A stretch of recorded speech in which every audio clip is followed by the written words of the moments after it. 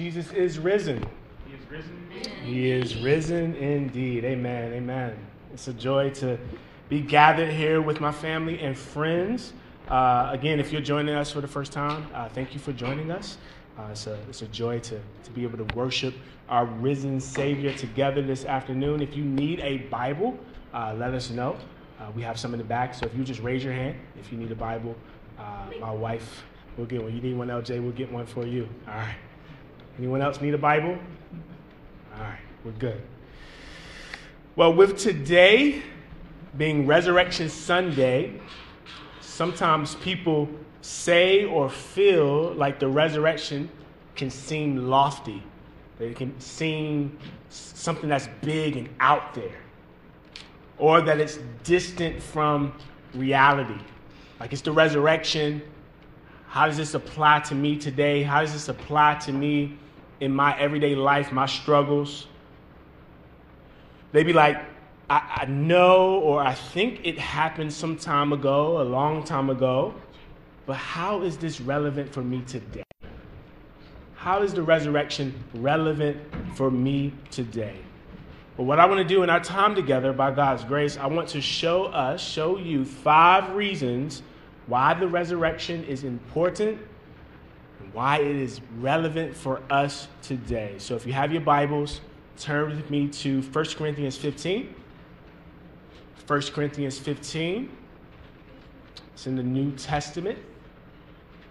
So if you take your Bible and turn to the New Testament, you see the first book, which is Matthew, and then you turn some pages after that, you'll get to 1 Corinthians. And when I say 1 Corinthians 15, the chapter number is the big number, and then the small number will be the verses that we'll walk through. 1 Corinthians 15 what? So 15, verse 1. We're going to start at verse 1. So as you turn there, let me offer another prayer. Let's pray. Father in heaven, thank you once again for this time that we are here to worship you. It's all about you. And so, Jesus, I pray that you would be glorified, that you would be lifted high through the preached word. God, I pray that you would increase and that I would decrease. And I pray, God, that we all here this afternoon, whether we are Christians or aren't following Jesus, that we would all be in awe of you and what you have done, that you would capture our hearts in fresh ways, and that we would turn from our sin, turn to you, and continue to believe upon you as our only hope. God, help us to see Jesus rightly in all his splendor and majesty and amazingness this afternoon, I pray. We pray all this in Jesus' name. Amen. Amen. Amen. Yeah, 1 Corinthians chapter 15. So if you're taking notes, here is reason number 1. If you're taking notes, reason number 1 is this. The resurrection is true. Come on now. The resurrection is true. So that's reason number 1. And family and friends, this is the best news that any of us could ever hear. That any of us could ever hear. And this news is the gospel. And that word gospel means good news. And this good news starts with God. In that God created the heavens and the earth. He created all the trees, the mountains, the animals. He created everything we know and what we see. And he created you and me in his image after his likeness. But we are fallen. So we know that our first parents, they fell into sin. They disobeyed God. And because of their disobedience, every human being that has been born since then has inherited their sin. And we've also inherited, sadly, their judgment. And that judgment was that they were kicked out of God's presence. And every human being since then, till now and will, has always been trying to figure out, how do we get back to God? How do we get back to God? And there's no means within ourselves that can get us back to God. And because he's judging us, or will judge us in our sin if we don't turn to Jesus, he will cast us away from his presence for all of eternity, and that is in hell, meaning that we will never have an opportunity to respond to the love of God in Christ Jesus, in our sin. So that's the bad news. But the good news is that God didn't leave us there. Come on, brother. He could have. He would have been righteous and just to do so. But in his love, he sends his son Jesus, who we're celebrating about this weekend. He sends his son Jesus to come live a perfect, sinless life. So Jesus, where the first Adam disobeyed, the new Adam, Jesus, didn't disobey. He obeyed God completely and rightly and perfectly. But he was treated as a criminal. He was sent to the cross where he died. He died on the cross. It was an excruciating death, a painful death, the worst kinds of death in all of history that any man could ever go through. Jesus took that for you and for me. He dies and he's buried in a grave. But the grave couldn't hold him. He defeated the grave. He defeated death. He defeated all of our enemies. He conquered them and he rose from the dead on the third day, offering salvation to all who would turn from their sin, turn from the things that God hates, and turn to him by faith, by belief, by trust. So if you're here and you are not a Christian, we want to invite you to become one. Come on now. That you, wherever you are in your walk of life, are not far away from the reach of God. That God has come from heaven in the Lord Jesus to reach you, to reach us. Come on, brother. His hand is stretched out wide for you. His love is unending for you. He sent his son, Jesus, as a demonstration of his love for you to die. And so we implore you this afternoon, turn from your sin. Turn to Jesus by faith. Amen. This is the good news that we want to offer to you. If you would like to learn more about that, talk to me after the service, talk to any of the worship leaders, those serving on AV. We would love to talk with you further as to how you may start your journey with God.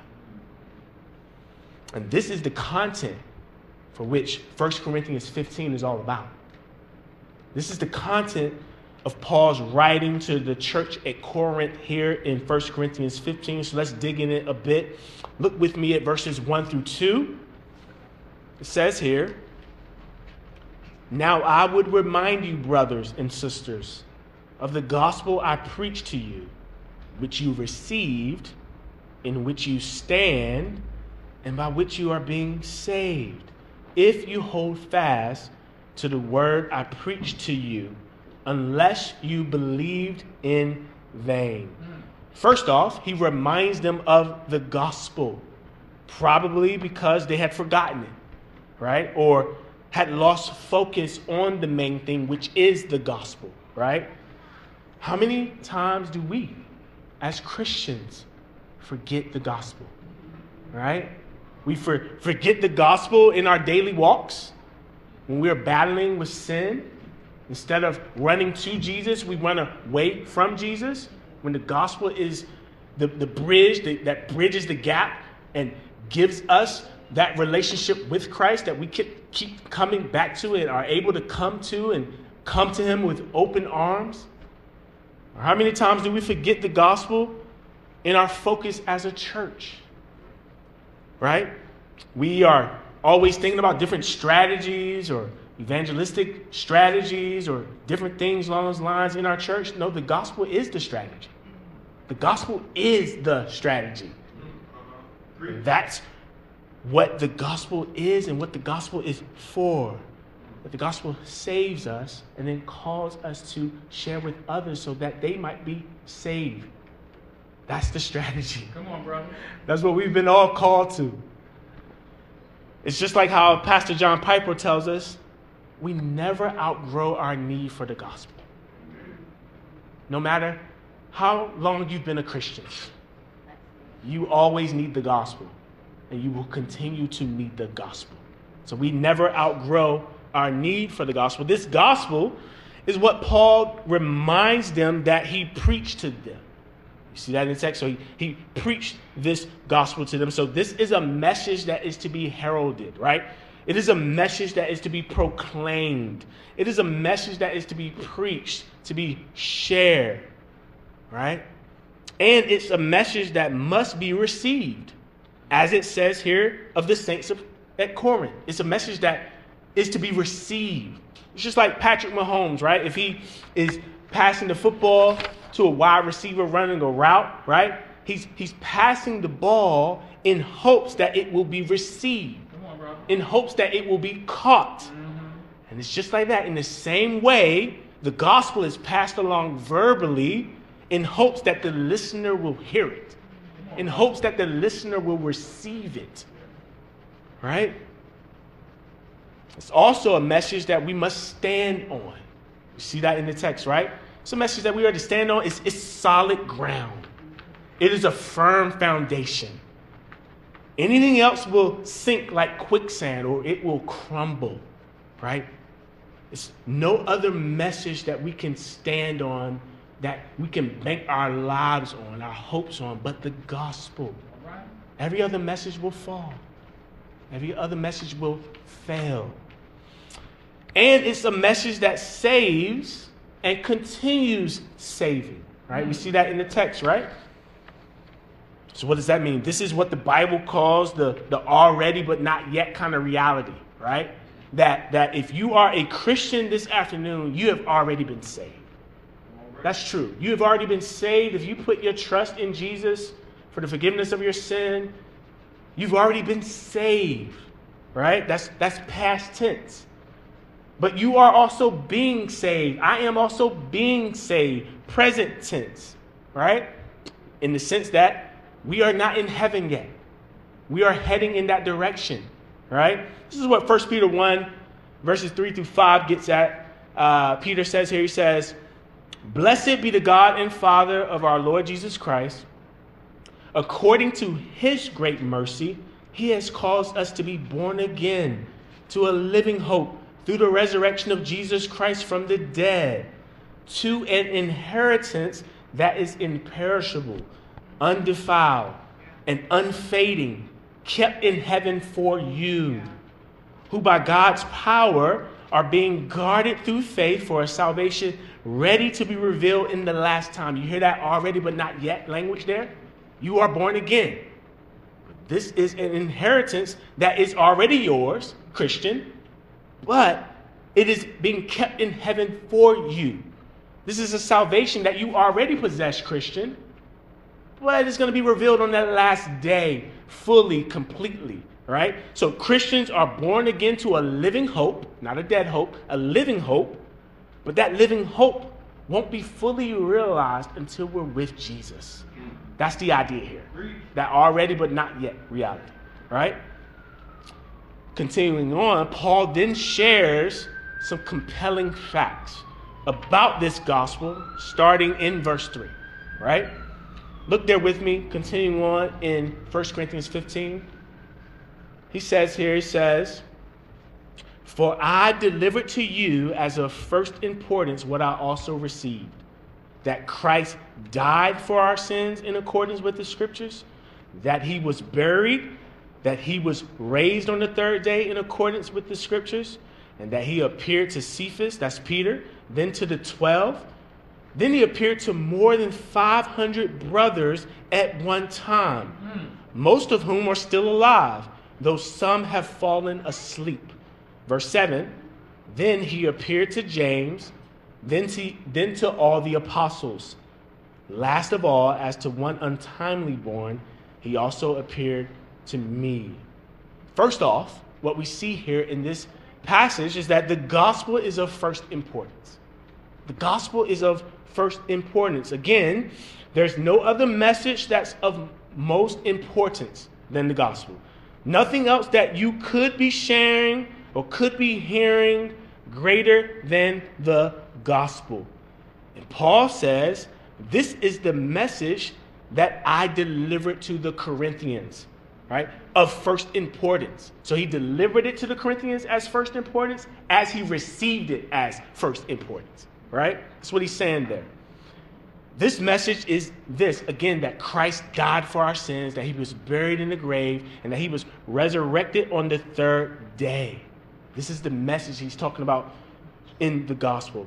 And this is what I want to show you. I want to show you that this is true on 3 levels, right? This is true on 3 levels. Number one, historically. Number one, this is historical facts, right? Jesus really died, which affirms that he really lived. He is a real person that existed in history. History affirms that Jesus really existed. I mean, think about it. Our calendars were literally created and based on his coming, right? He died for our sins and was buried in a grave, but the grave couldn't hold him. He was raised from the dead on the third day. And this is what we see and find in the Gospels. You might say that the Gospels are an autobiography of Jesus and his work, right? All 4 Gospels, Matthew, Mark, Luke, and John, telling us about Jesus' life, his death, burial, and resurrection. Liz read the account from the Gospel of Luke. Listen to Matthew's account in chapter 28, verses 1 through 10. It says this, it says, "Now after the Sabbath, toward the dawn of the first day of the week, Mary Magdalene and the other Mary went to see the tomb. And behold, there was a great earthquake, for an angel of the Lord descended from heaven and came and rolled back the stone and sat on it. His appearance was like lightning, and his clothing white as snow. And for fear of him, the guards trembled and became like dead men. But the angel said to the women, 'Do not be afraid, for I know that you seek Jesus who was crucified. He is not here, for he has risen as he said.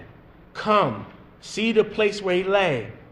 Then go quickly and tell his disciples that he has risen from the dead, and behold, he is going before you to Galilee. There you will see him. See, I have told you.' So they departed quickly from the tomb with fear and great joy, and ran to tell his disciples. And behold, Jesus met them and said, 'Greetings.' And he came up and took hold of his feet and worshiped him. Then Jesus said to them, 'Do not be afraid. Go and tell my brothers to go to Galilee, and there they will see me.'" So this really happened. Jesus' body is nowhere to be found because he got up from the grave, because he rose from the dead. This is true from a historical standpoint. So historical facts. This is also true from the Bible. So biblical facts, right? We also know this because he did all of this in accordance with the scriptures.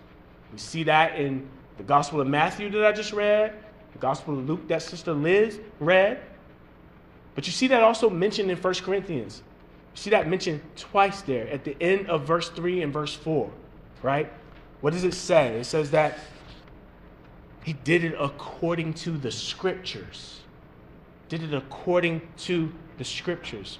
So Christians believe that the scriptures are God's true word, inspired by God and revealed through him. This is what Christians believe. So Jesus' living, his dying, and his rising from the dead is a fulfillment of Scripture, right? He's the seed of the woman promised in Genesis 3:15 that will crush the serpent's head. He'll get a bruise on his heel, but he's going to crush the serpent's head. He's the fulfillment of Psalm 22, where we read there in the Psalm that the Son is forsaken by the Father on the cross. He's the fulfillment of Isaiah 53, where we learn about the gruesome death in detail as to Jesus, as to what he would experience on the cross.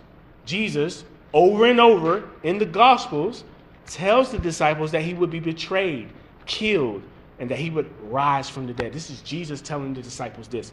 So we see this mentioned 3 times alone in Mark's gospel. So Mark 8, 31 through 32, if you want to write that down. Mark chapter 9, verses 30 through 32. Mark chapter 10, 32 through 34.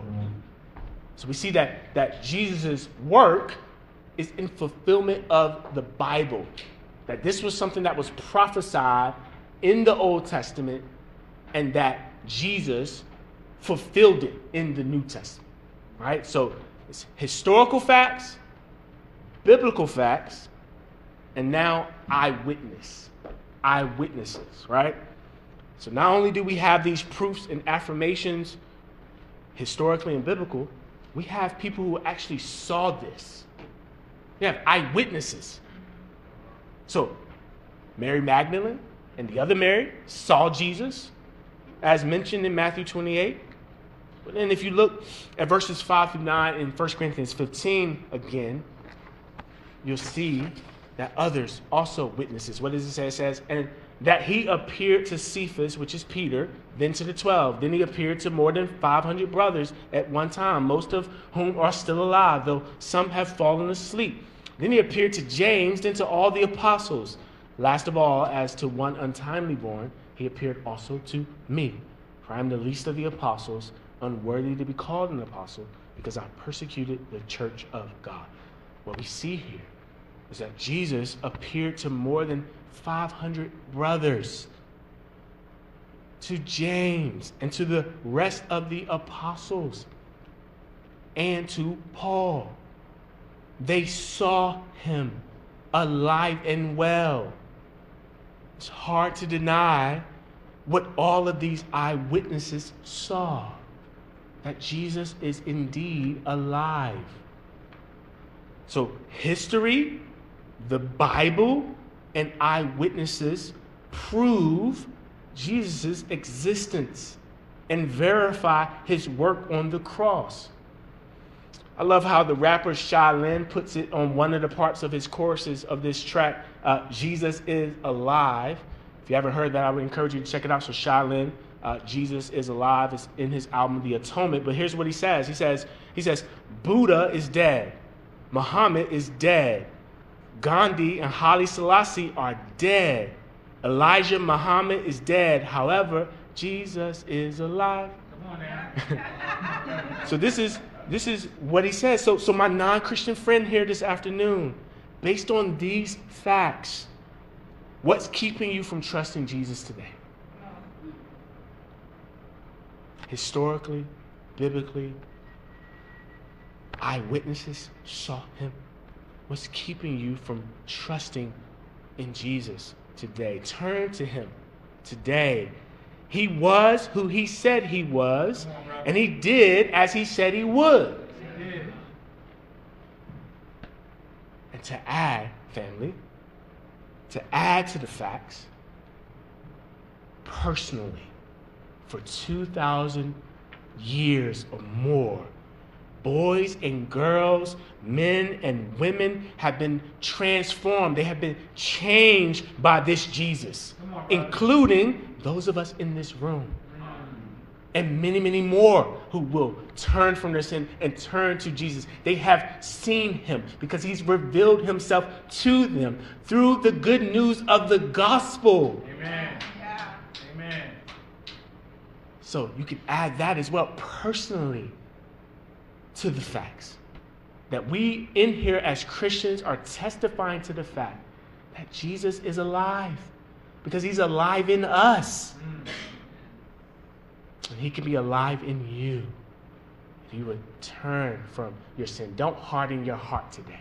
Come on, brother. May today be the day of salvation for you. It can be. Trust in him. Believe in him. And be forever changed by this glorious Jesus.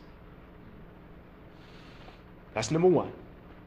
The resurrection is true. Number two, reason number two, if the resurrection wasn't true, all would be vanity. All would be vanity. Look at 1 Corinthians 15, 12 through 18 with me. Here's what it reads. It says, now if Christ is proclaimed as raised from the dead, how can some of you say that there is no resurrection of the dead? But if there is no resurrection of the dead, then not even Christ has been raised. And if Christ has not been raised, then our preaching is in vain, and your faith is in vain. We are even found to be misrepresenting God, because we testified about God that he raised Christ, whom he did not raise, if it is true that the dead are not raised. For if the dead are not raised, not even Christ has been raised. And if Christ has not been raised, your faith is futile, and you are still in your sins. And those also who have fallen asleep in Christ have perished. If in Christ we have hope in this life only, we are of all people most to be pitied. So apparently, in this passage, there's some speculation as to if there's a resurrection from the dead. We're not sure if this is similar speculation like the Sadducees, or a religious group, the Sadducees in Jesus' day, who didn't believe in the resurrection. This seems to be amongst the church, seems to be amongst the saints at the church at Corinth.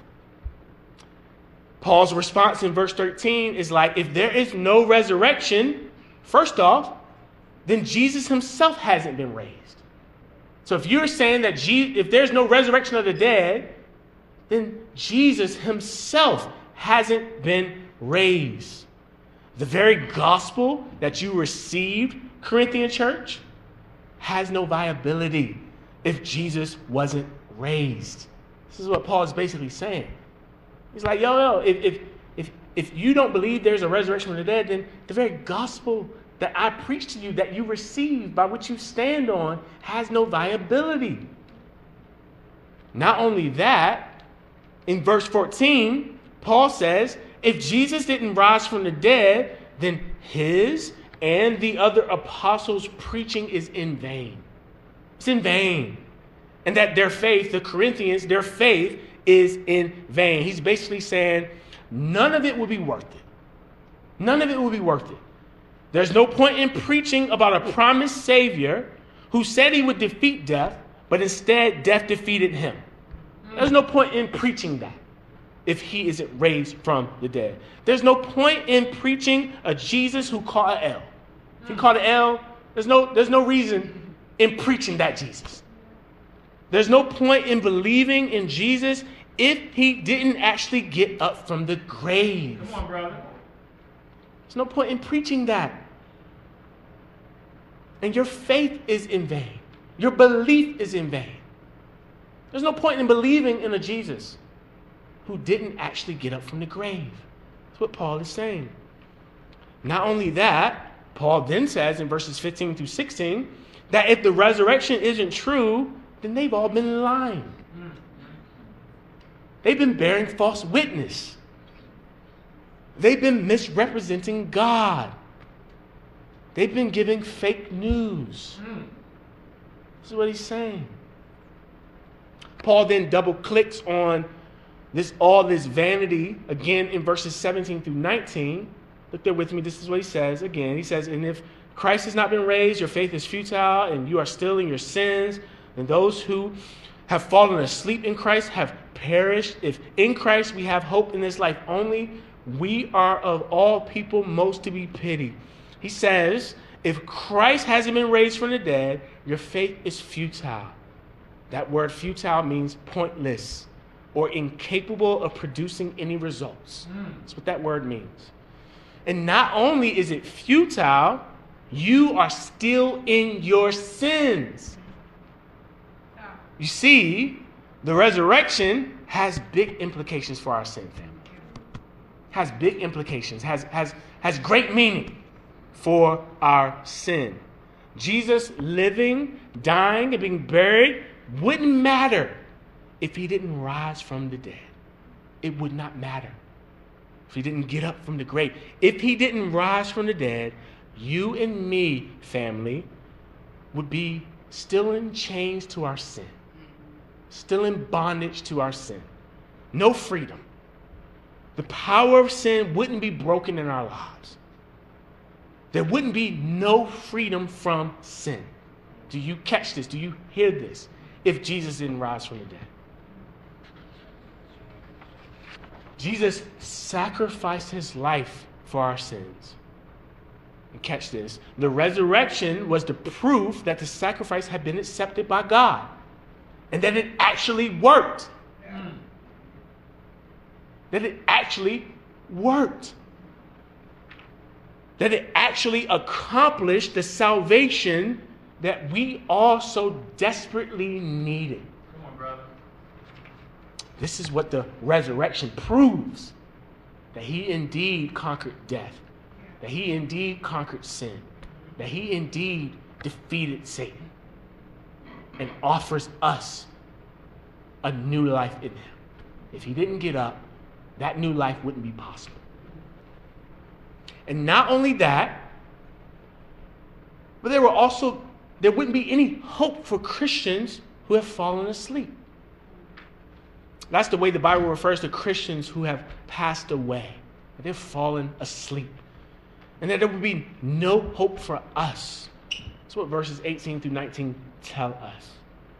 But praise be to God that the resurrection is true and that there is hope for us. In that, as we move on to reason number 3, we will be raised in Christ. This is reason number 3. We will be raised in Christ. Look at verses 20 through 23 with me. But in fact, Christ has been raised from the dead, the first fruits of those who have fallen asleep. For as by a man came death, by a man has come also the resurrection of the dead. For as in Adam all die, so also in Christ shall all be made alive. But each in his own order. Christ the first fruits, then at his coming those who belong to Christ. First off, look at verse 20. Paul states in verse 20 this claim of the resurrection as a matter of fact. Right? Look at the verses before that, verses starting in verse 12, that's all speculation. Right? They're like, oh, is there really a resurrection from the dead? If it isn't, here are the implications of that. Paul here in verse 20 says, as a matter of fact, Christ has been raised from the dead. So again, this actually happened, and we have the proof, and there's hope for Christians who have passed away and for us today. In Adam, we all die, but in Jesus, we are all made alive. For the Christians, this is the good news. We live twice, in this life and the life to come. Come on, brother. This is good news. This is the hope we have as Christians, family, that this life is not all there is. Praise God. Yeah. This life is not all there is. There is a better life to come. One where we'll be with Jesus forever in his presence, worshiping him. We will all be caught up in the sky on the day of the Lord. Those who have gone before us first, who have fallen asleep, then us. Paul puts it another way in 1 Thessalonians 4, starting at verse 13, he says, but we do not want you to be uninformed, brothers and sisters, about those who are asleep, that you may not grieve as others do who have no hope. For since we believe that Jesus died and rose again, even so, through Jesus, God will bring with him those who have fallen asleep. For this we declare to you by a word from the Lord, that we who are alive, who are left until the coming of the Lord, will not precede those who have fallen asleep. For the Lord himself will descend from heaven with a cry of a command, with the voice of an archangel, and with the sound of the trumpet of God. And the dead in Christ will rise first. Then we who are alive, who are left, will be caught up together with them in the clouds to meet the Lord in the air. And so we will always be with the Lord. Verse 18 is sweet. Therefore, encourage one another with these words. Encourage one another with these words. This is good news family. This is hopeful news, family. This is the hope we have in the resurrection, and it's this hope that grants me hope in my grief. As most of you know, my dad went to be with Jesus in December 2022, and my mom went to be with Jesus in January of 2001, and I miss them bad. But I know I will see them again. Why? Because the promise here is that they will be raised. They will be raised. And for you, if you're grieving the loss of a loved one who knew the Lord, this is the same hope that Jesus gives to you and to them. They will be raised. Death was not the end. Most importantly, we will all see Jesus, and we'll be worshiping him around the throne. Be encouraged, saints, in your grief. Be encouraged in this hard life. This life is not all there is. There's a better life. There's a life to come. There's hope at the end of the tunnel. There's light at the end of the tunnel, family. We will be with Christ. With him. That's someone that already said that promise in Revelation that he will wipe away every tear. Sin will be no more. Death will be no more. There will be no more pain, no more suffering. This is the hope we have as Christians. This is where we are headed. This is where history is headed. To the day of the Lord. Reason number 4. We will get new bodies. We will get new bodies. Look at the passage, still in 1 Corinthians 15, starting at verse 42. Again, just to kind of summarize some of this, Paul is answering the questions of some who ask, how are the dead raised? With what kind of body will they come? His response, you foolish person. He rebukes them. That's what he says there. He says, you foolish person. He rebukes them. Then he gives an analogy of a seed that's planted in the ground. Well, if you think about it, in order for that seed to blossom into a life-giving plant, it must die, right? You think about any plant, you seeking to plant, a flower, you plant the seed, that seed will die. The seed that you put in the ground, it doesn't look like the end result of what it's going to become. Right? You plant a seed, it dies, then it grows, it blossoms into this beautiful flower. This is what Paul says is the same with the resurrection from the dead. Look at verse 42. So it is with the resurrection of the dead. What is sown is perishable. What is raised is imperishable. It is sown in dishonor. It is raised in glory. It is sown in weakness. It is raised in power. It is sown a natural body. It is raised a spiritual body. If there is a natural body, there is also a spiritual body.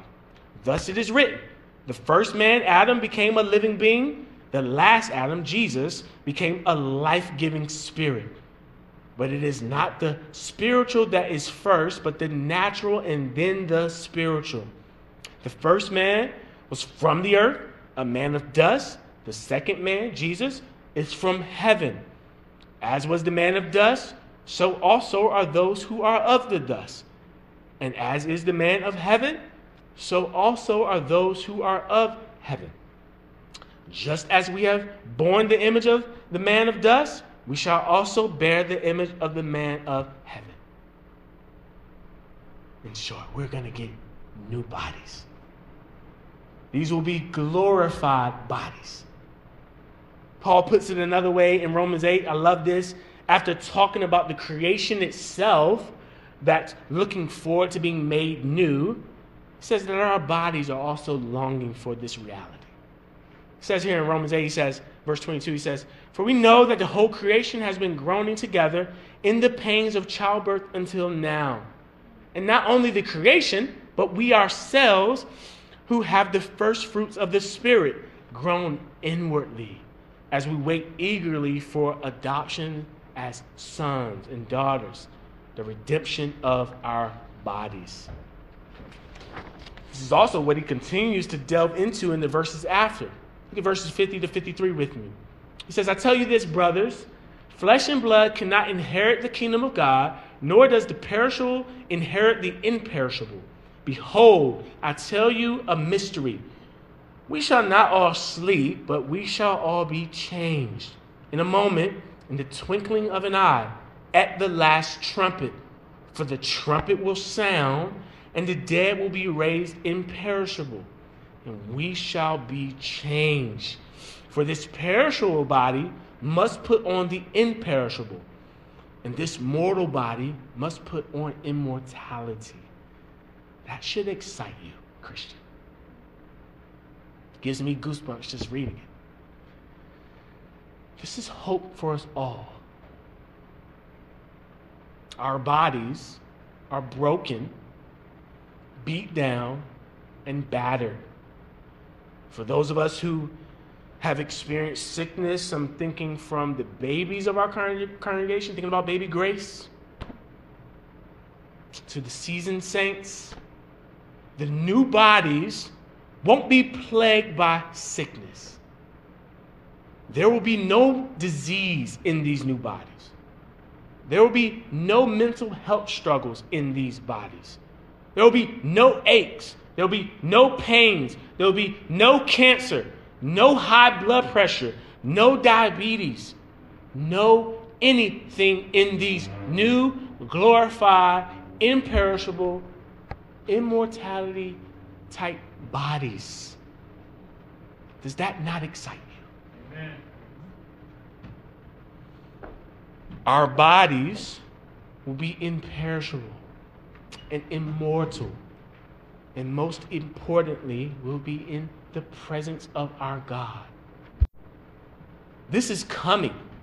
This is coming. This is where we're headed. This is hope for tomorrow.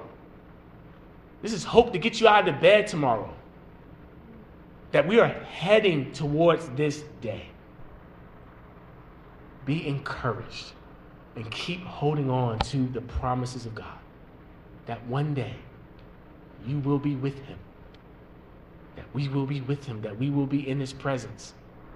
And that all of the things that we experience in this life with our bodies be glorified in heaven. Glorified in heaven. Amen, brother. Here's the last reason. We are victorious. We are victorious. Look at verses 54 through 57 of 1 Corinthians 15. It says, when the perishable puts on the imperishable, and the mortal puts on immortality, then shall come to pass the saying that is written, death is swallowed up in victory. O death, where is your victory? O death, where is your sting? The sting of death is sin, and the power of sin is the law. But thanks be to God who gives us the victory through our Lord Jesus Christ. Through Jesus' perfect work, he has proved to be victorious over all our enemies. And for anyone in him, we all share in his victory. We are victorious in him. It's like Steph Curry and the Golden State Warriors. He carried that team, right? He carried that team in the finals last year, right? And for those who never even took off their warm-up jersey, for those who never stepped a foot in the game, they still got a ring. They still became champions. They still shared in his victory. And it's the same with us. We didn't beat sin. We didn't beat death. We didn't conquer the grave. But Jesus did for us. And anyone who's in Jesus has conquered the grave. Right. Anyone who's in Jesus has conquered sin. Anyone who's in Jesus is in him, and we are victorious. We are victorious through Christ. We will put on the imperishable and immortality, which means we will not die or experience the effects of sin and death.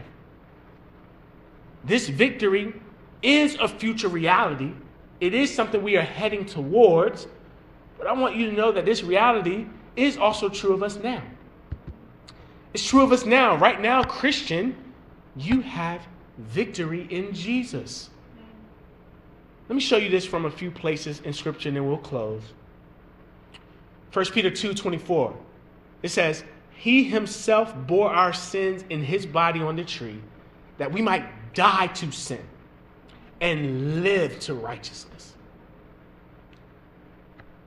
Jesus bore our sin. He bore our guilt. He bore our shame in his body on the tree. That you, Christian, me, Christian, would die to sin and live to righteousness. That's victory. That's victory in Christ. That what Christ has accomplished for us, by defeating sin, we can experience victory in our day-to-day walks. That you don't have to give into sin. Not in and of your own self, not in and of your own strength, but in the strength that Christ has won for you. In the strength that Christ provides for you. You can fight sin because you've died to sin and you are now living to righteousness. Another verse. After Paul gives a list of things that will never separate us from God's love, he says this here in Romans 8:37. He says, no, in all these things, we are more than conquerors through him who loved us. We are more than conquerors through him who loved us. Do you catch that? That there's nothing, Christian, that can separate you from the love of Jesus? He gives an extensive list. Nothing can separate you from his love. And not only that, you are more than conquerors through him who loved you.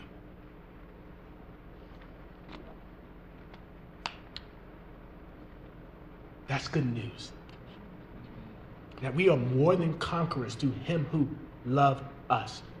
Listen to Romans 6:22. It says, but now that you have been set free from sin and have become slaves of God, the fruit you get leads to sanctification and its end, eternal life. You hear that language? That you, Christian, me, Christian, you have been set free from sin. That at one point you were slaves to sin. I was a slave to sin, following after the passions of the world. But now as a Christian, I'm a slave to God. I'm a slave to righteousness. Christian, you are a slave to righteousness. And what does that get you? Well, it gets you eternal life. The end of this is eternal life. This is hope for us all, Christians. Struggling with sin this afternoon. Your sin, I want you to hear this, that your sin does not have the last say. Based on these verses in the Bible, your sin does not have the last say. The effects of your sin don't have the last word anymore. You don't have the last word. You have the power in Christ not to give in to sin because you are no longer a slave to it. You are now a slave to God, as I already mentioned. You also are not bound by the guilt and shame that sin brings when you commit acts of sin. This is the life as a Christian. This is the freedom that Jesus won for us. Now, I know we all still struggle with sin. Come on, brother. I know we all still battle with sin on different levels. But the good news that we have and this promise that we have in God's word in 1 John 1:9 tells us, if we confess our sins, he is faithful and just to forgive us our sins and to also what? Cleanse us of all unrighteousness. This has only been won by the cross. This has only been won by the resurrection. That you, Christian, me, Christian, anyone who becomes a Christian can live into this promise, this reality. Not only that, 1 John chapter 2, verses 1 through 2, it says, my little children, I am writing these things to you so that you may not sin. But if anyone does sin, we have an advocate with the Father, Jesus Christ the righteous. He is the propitiation, which means he's our substitute for our sins. And not for ours only, but also for the sins of the whole world. So John there is like, he's not encouraging us to go sin.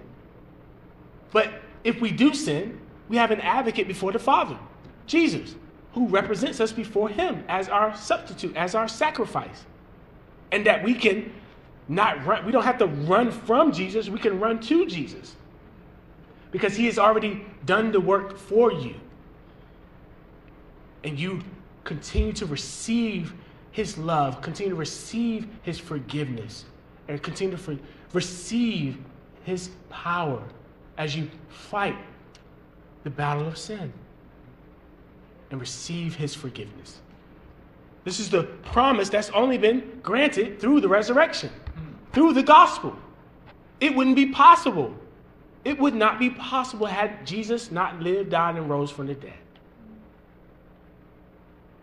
And lastly, as we come to a close, Paul ends with giving us hope in light of the resurrection.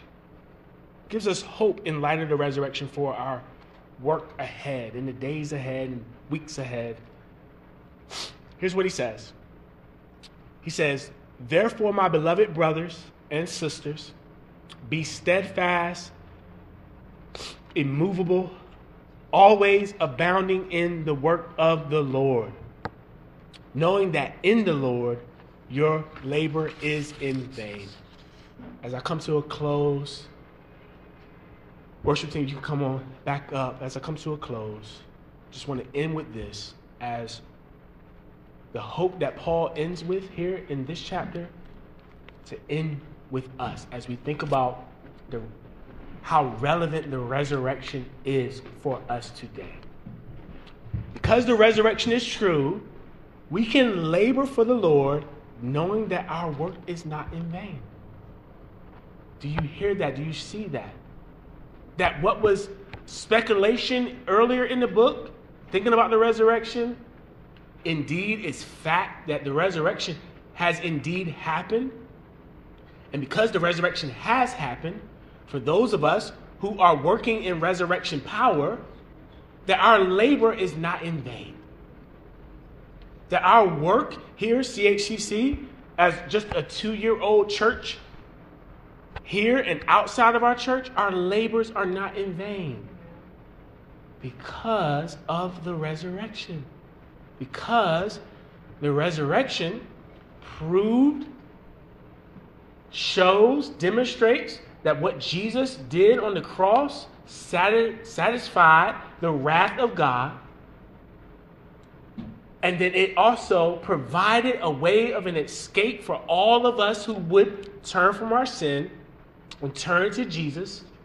And that as we go and tell that old story on the block, as we go and tell that in our homes, as we go and tell that in our workplaces, as we go and tell this good news everywhere we go, that your labor will not be in vain. Amen, brother.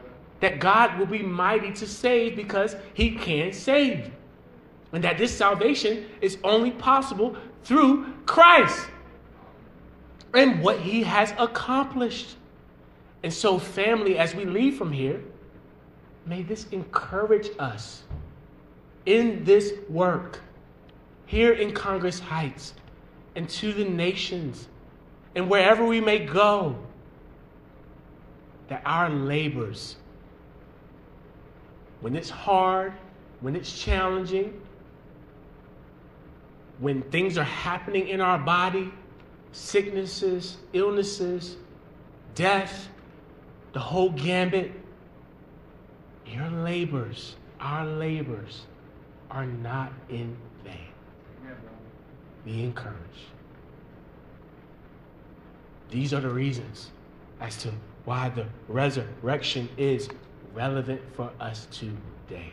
It is relevant, it is important, and it is necessary for all of us today. So again, non-Christian, it's relevant for you.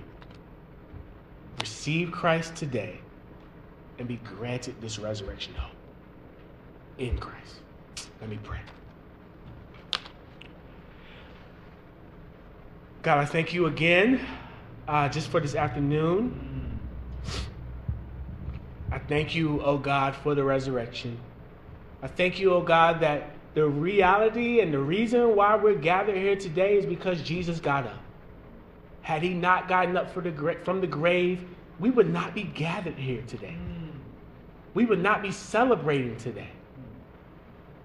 We would all still be dead in our sins, and there would be no hope for any of us. But thank you, Jesus. Yes, Father. Thank you that that is not the case.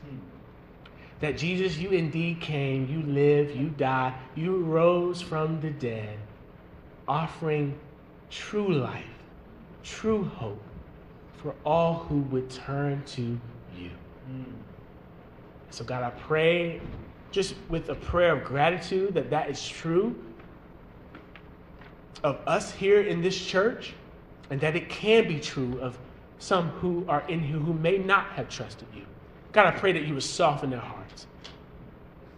I pray, Lord, that you would give them a heart of flesh, remove the heart of stone, that you would put your spirit in them and cause them to walk in your ways, and that they would live their lives in complete and total devotion to you, trusting in what you've done alone, and telling others of this glorious good news. We thank you, Jesus, that you got up from the grave. Yes. May we sing now in honor and worship unto you, in joy unto you, and hope because of you. In Jesus' name, amen. Amen. Amen. Amen. Would you stand with us as we